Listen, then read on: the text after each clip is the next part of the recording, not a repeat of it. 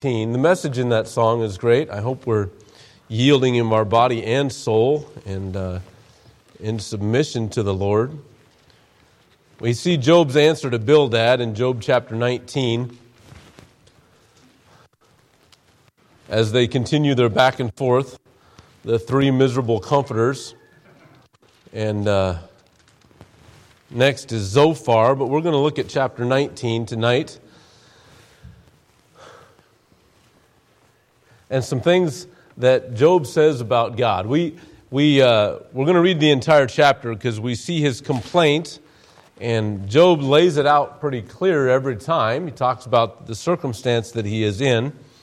And in this passage, he talks about all of those that were supposed to be his friends have deserted him, even his wife. And so let's have a word of prayer, and we'll read this passage, and then we'll look at what Christ says, or what Job says about Christ.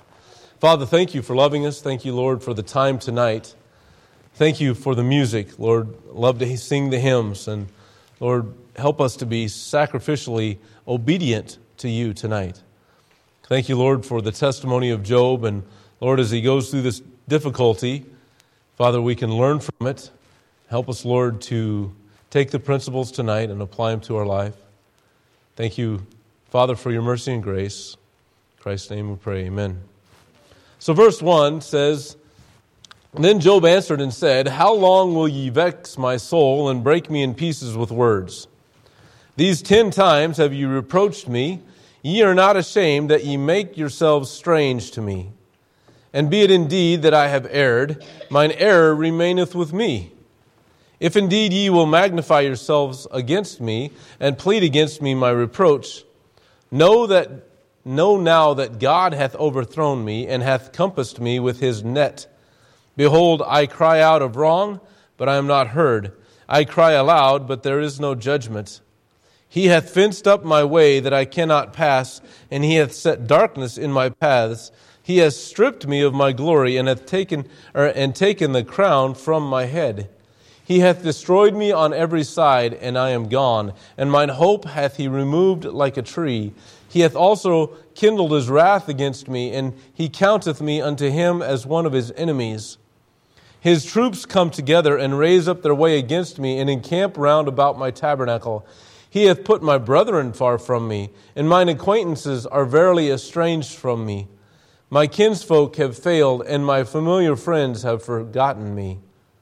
They that dwell in mine house and my maids count me for a stranger. I am an alien in their sight. I called my servant, and he gave me no answer. I entreated him with my mouth. My breath is strange to my wife, though I entreat for the children's sake of mine own body. Yea, young children despised me. I arose, and they spake against me. All my inward friends abhorred me, and they whom I loved are turned against me. My soul cleaveth to my skin, and to my I am escaped with the skin of my teeth. Have pity upon me, and have pity upon me, O ye my friends, for the hand of God hath touched me. Why do you persecute me as God, and are not satisfied with my flesh? O that my words were written, O that they were printed in a book, that they were graven with an iron pen and lead in the rock forever. Stop right there for a second. He is laying it out pretty clear. This is my circumstance, and you know, every time Job answers, he reiterates his plight. But this one to me is particularly painful. He's lost everything. We know the circumstance that Job went through. What a terrible day when the servants came and told him of what had happened.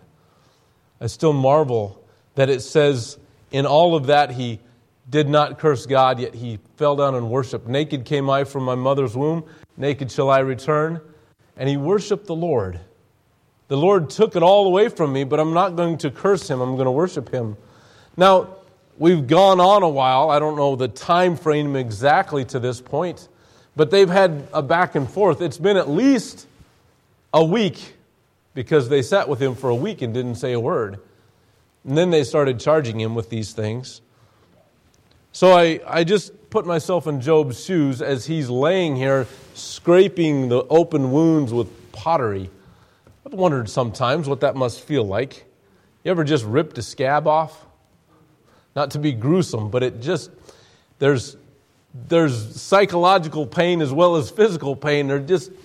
There's something about that, without getting too gruesome, just the removal of that. You feel it, and it's just gross and painful. Well, here's Job, boils from the top of his head to the sole of his foot, and he's taking broken pieces of clay and he's scraping those wounds. Wonder what that must have felt like. The pain is unlike anything I've ever experienced. I know that. And then they're all have rejected him. I look at verse 14 down to where we finished reading just now. And he says, my kinfolk have failed, my familiar friends have forgotten me. They that dwell in my house, my maids count me for a stranger. I am alien in their sight. I called my servant, he gave no answer. I entreated him with my mouth. And then it says, my breath is strange to my wife. My wife won't even listen or talk to me. In my time of pain, my closest companions have all forsaken me. So I look at this, it just got worse for Job. And that's why this is so, I believe, such a painful thing to read. In all of his loss, it just got worse because everyone has rejected him. Boy, what a thing to go through by yourself. All of this, Job is alone, and these friends are just there accusing him. You brought this on yourself. It's just that you be punished. There's sin that must be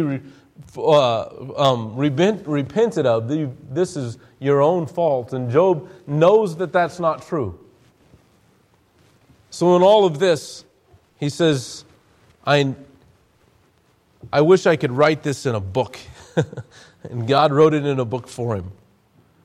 Verse 25, he says, this I know, for I know that my Redeemer liveth, and that he shall stand in the latter day upon the earth. Amen.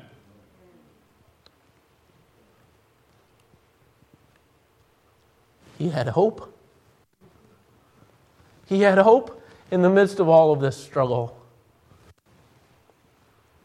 He goes, this is how it is. This is my life right now. I don't know how it could get any worse. These three jerks are talking to me every day. My wife won't talk to me. But this I know.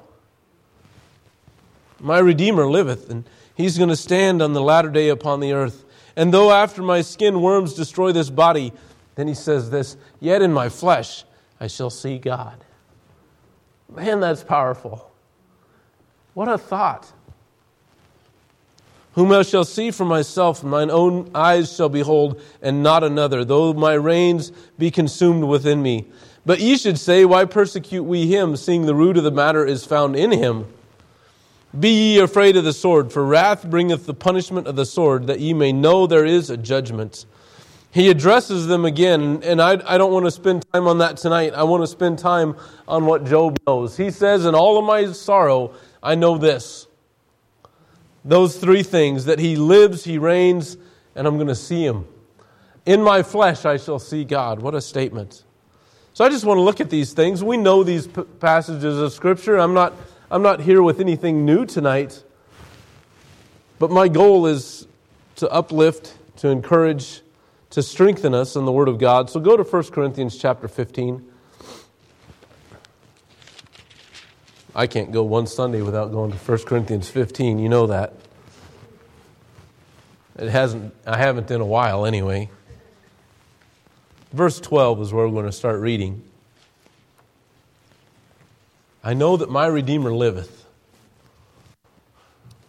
Well, we've got to know this. So when the difficult times, when all of our friends reject us, and it feels like we're standing on this earth going through this struggle alone, we need to know that he lives. What a reassurance in Job's life. Verse 12 says, now, if Christ be preached that he rose from the dead, how say some among you that there is no resurrection of the dead?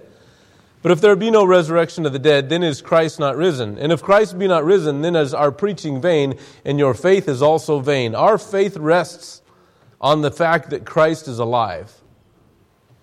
If he didn't come out of the grave, close the Bible, let's go home. But we know, just like Job, that he lives. Yea, and we're found false witnesses of God, because we have testified of God that He raised up Christ, whom He raised not up, if so be that the dead rise not. For if the dead rise not, then is not Christ raised. And if Christ be not raised, your faith is vain, ye are yet in your sins. Then they also which are fallen asleep in Christ are perished. If in this life only we have hope in Christ, we are of all men most miserable. But now is Christ risen from the dead. He says, if this was the case, this is empty and vain. We're wasting our time. What I've taught you is worthless. But he says, but now is Christ risen from the dead. He says, if it were, it'd be bad, but this is the case. This is the truth, and become the firstfruits of them that slept. For since by man came death, by man came also the resurrection of the dead. This whole passage, this whole chapter speaks of the resurrection of Christ. It talks of the rapture when He comes and gets us. We're going to reign with Him forever. It talks about having victory over death. That's why I love 1 Corinthians 15. What a powerful chapter. Our faith rests in chapter 15 of 1 Corinthians. There is so much here. But for tonight, I just want to look at the resurrection of the dead. If He didn't, it's pointless. But now is Christ risen. He starts by saying, listen, He rose. He was seen of the 12. He was seen of 500 witnesses. I remember Pastor Weiss preaching on that quite often. The 500 witnesses, if that was in court, that's irrefutable. There's 500 witnesses that can come and say, I saw Him alive. I saw Him die. I saw Him alive. I know that He is alive today. He lives.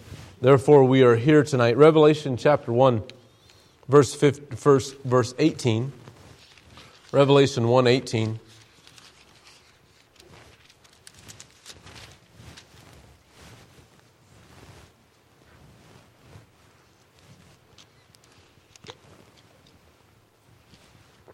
I am He that liveth and was dead, and behold, I am alive forevermore. Amen. And have the keys of hell and death.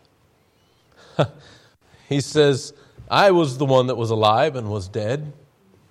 I'm the one that's alive now forevermore. And in my hand, I hold the key to death and hell. He's alive so we can rejoice tonight. We can worship Him. We can look into His Word with confidence, knowing that it is true. John chapter 20, verse 19 through 24.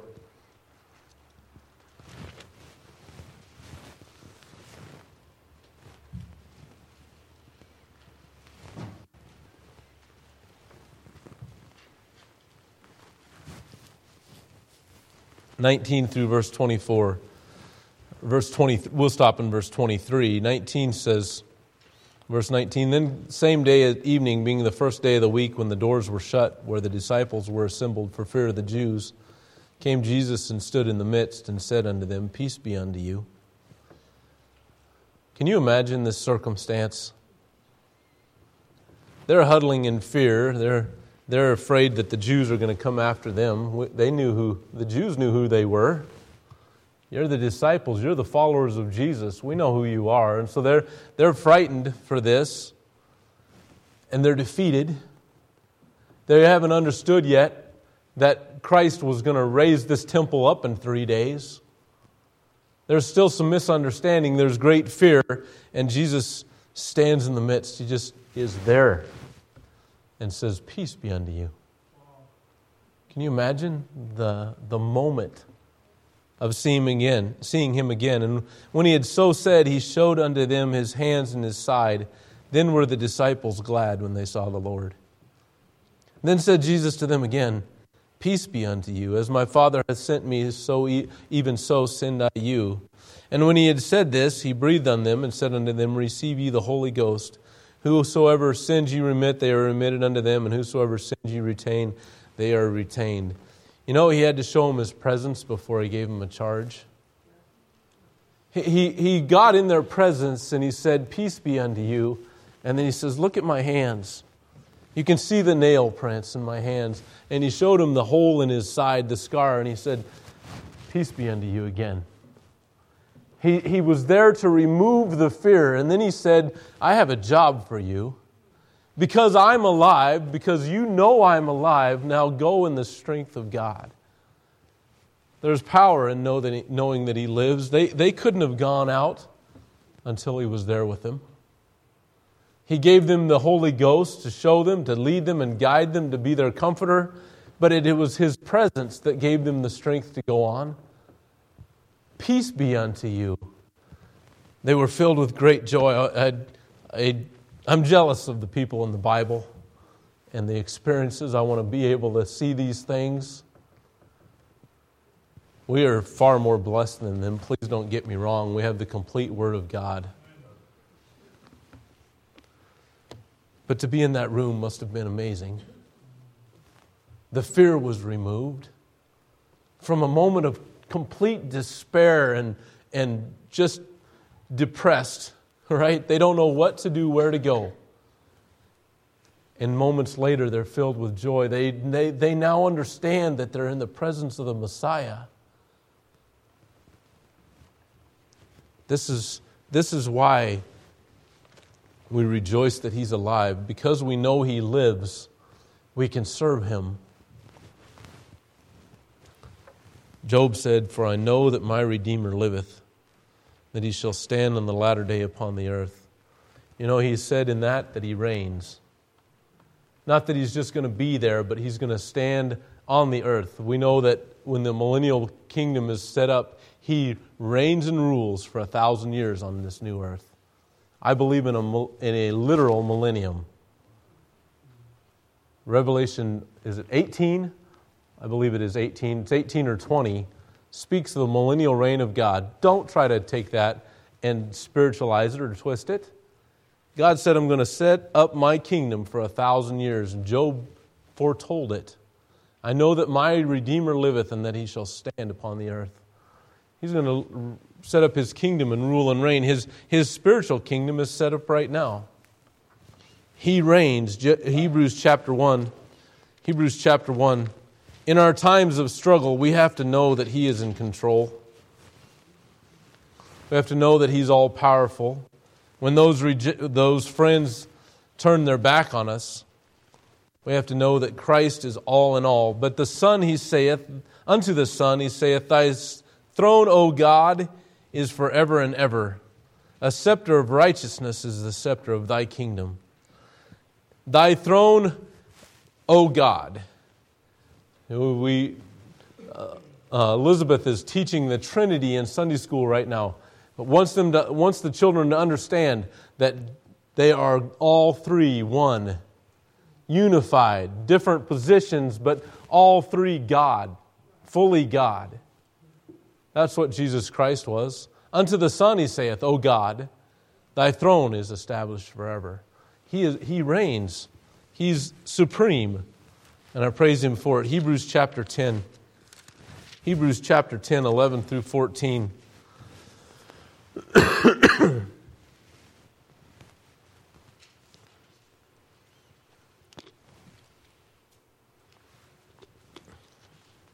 I was told one time that the tribulation was not real. I believe in a 1,000-year millennial reign. I also believe in the 7 years of tribulation. I believe the Bible teaches that after the rapture, there will be 7 years of tribulation, 3.5 years of peace, and 3.5 years of tribulation such as the world has never seen before or after. I believe that. I was told it was a teaching of convenience. Well, I'm thankful that we don't have to live back in the Old Testament days where we had to sacrifice too. That's a teaching of convenience. He put me in a convenient time. I'm thankful that I don't have to live under the law, that my high priest is Jesus Christ. Verse 11, and every priest standeth daily ministering, offering oftentimes the same sacrifices, which can never take away sin. Now they were obedient to God, and I'm thankful that we have that example in the Old Testament. And I'm thankful that God gave that to the Hebrews. I don't want to diminish that. The Jews were God's chosen people, special to Him. But that priest was just a man. And that was their avenue to God. He was the only one who could access the Holy of Holies, the high priest. And he had to sacrifice for his own sins. But verse 12 says, "But this man, after he'd offered one sacrifice for sins forever, sat down on the right hand of God." Because He's God, He did this sacrifice one time and sat down on the right hand of God. If Christ didn't rule and reign, we wouldn't have assurance of our salvation. We wouldn't have strength day by day. We'd have to go back to the Old Testament law and sacrifice daily for our sins. But He did one time sit down on the right hand of God. From henceforth expecting till His enemies be made His footstool. For by one offering He hath perfected forever them that are sanctified. You know, if He didn't do that, you'd never be perfected. For by one offering He hath perfected forever them that are sanctified. My salvation is eternal. My salvation is complete in Christ. I stand before God as if I've never sinned. Not because I am just in my own flesh. My flesh is rotten and sinful, but my spirit is made perfect through the blood of Jesus Christ. Because He reigns. Because He's the high priest. I know that He shall stand upon this earth. I know that He is preeminent. We have to know this in our life.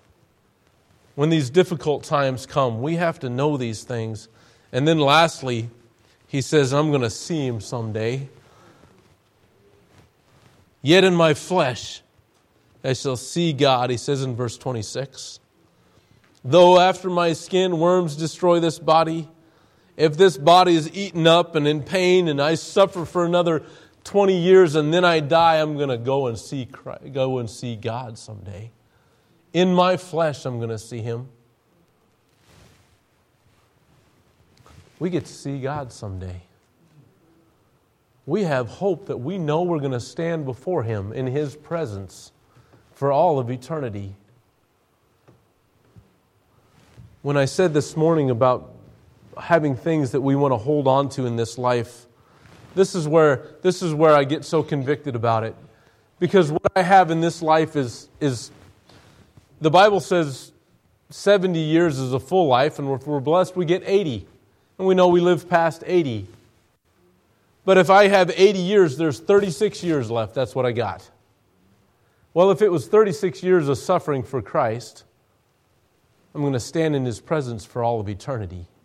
What is 36 years? What are the things of this life compared to all of eternity? They have no hold or value then. If we can really get our eyes on that we're going to stand in His presence someday. I don't need anything in this life. I need that relationship with God. I need to be walking with Him. 1 Thessalonians chapter 4.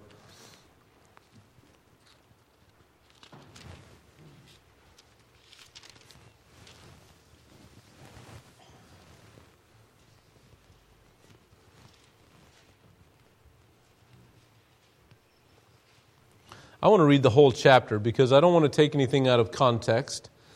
We're told to walk with God. We're told how to walk. And then we're told that we're going to be with Him. It says in verse 1, "Furthermore, then, we beseech you, brethren, and exhort you by the Lord Jesus, that as ye have received of us how ye ought to walk and to please God, so ye would abound more and more." We need to abound more and more in walking with God and seeking to please Him. "For ye know what commandments we gave you by the Lord Jesus. For this is the will of God, even your sanctification, that ye should abstain from fornication, that every one of you should know how to possess his vessel in sanctification and honor." Your vessel, your body, your flesh, you need to crucify it. So to possess it in sanctification and honor, not in the lust of concupiscence, even as the Gentiles which know not God, that no man go beyond and defraud his brother in any matter, because that the Lord is the avenger of all such, as we also have forewarned you and testified. For God hath not called us unto uncleanness, but unto holiness.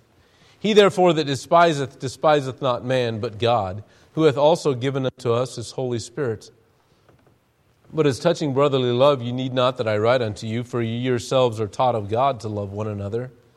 And indeed ye do it toward all the brethren which are in Macedonia. But we beseech you, brethren, that ye increase more and more, and that ye study to be quiet, and to do your own business, and to work with your own hands as we commanded you, that ye may walk honestly toward them that were without, and that ye may have lack of nothing. But I would not have you to be ignorant, brethren, concerning them which are asleep, that ye sorrow not as others which have no hope. For if we believe that Jesus died and rose again, even so them also which sleep in Jesus will bring with Him.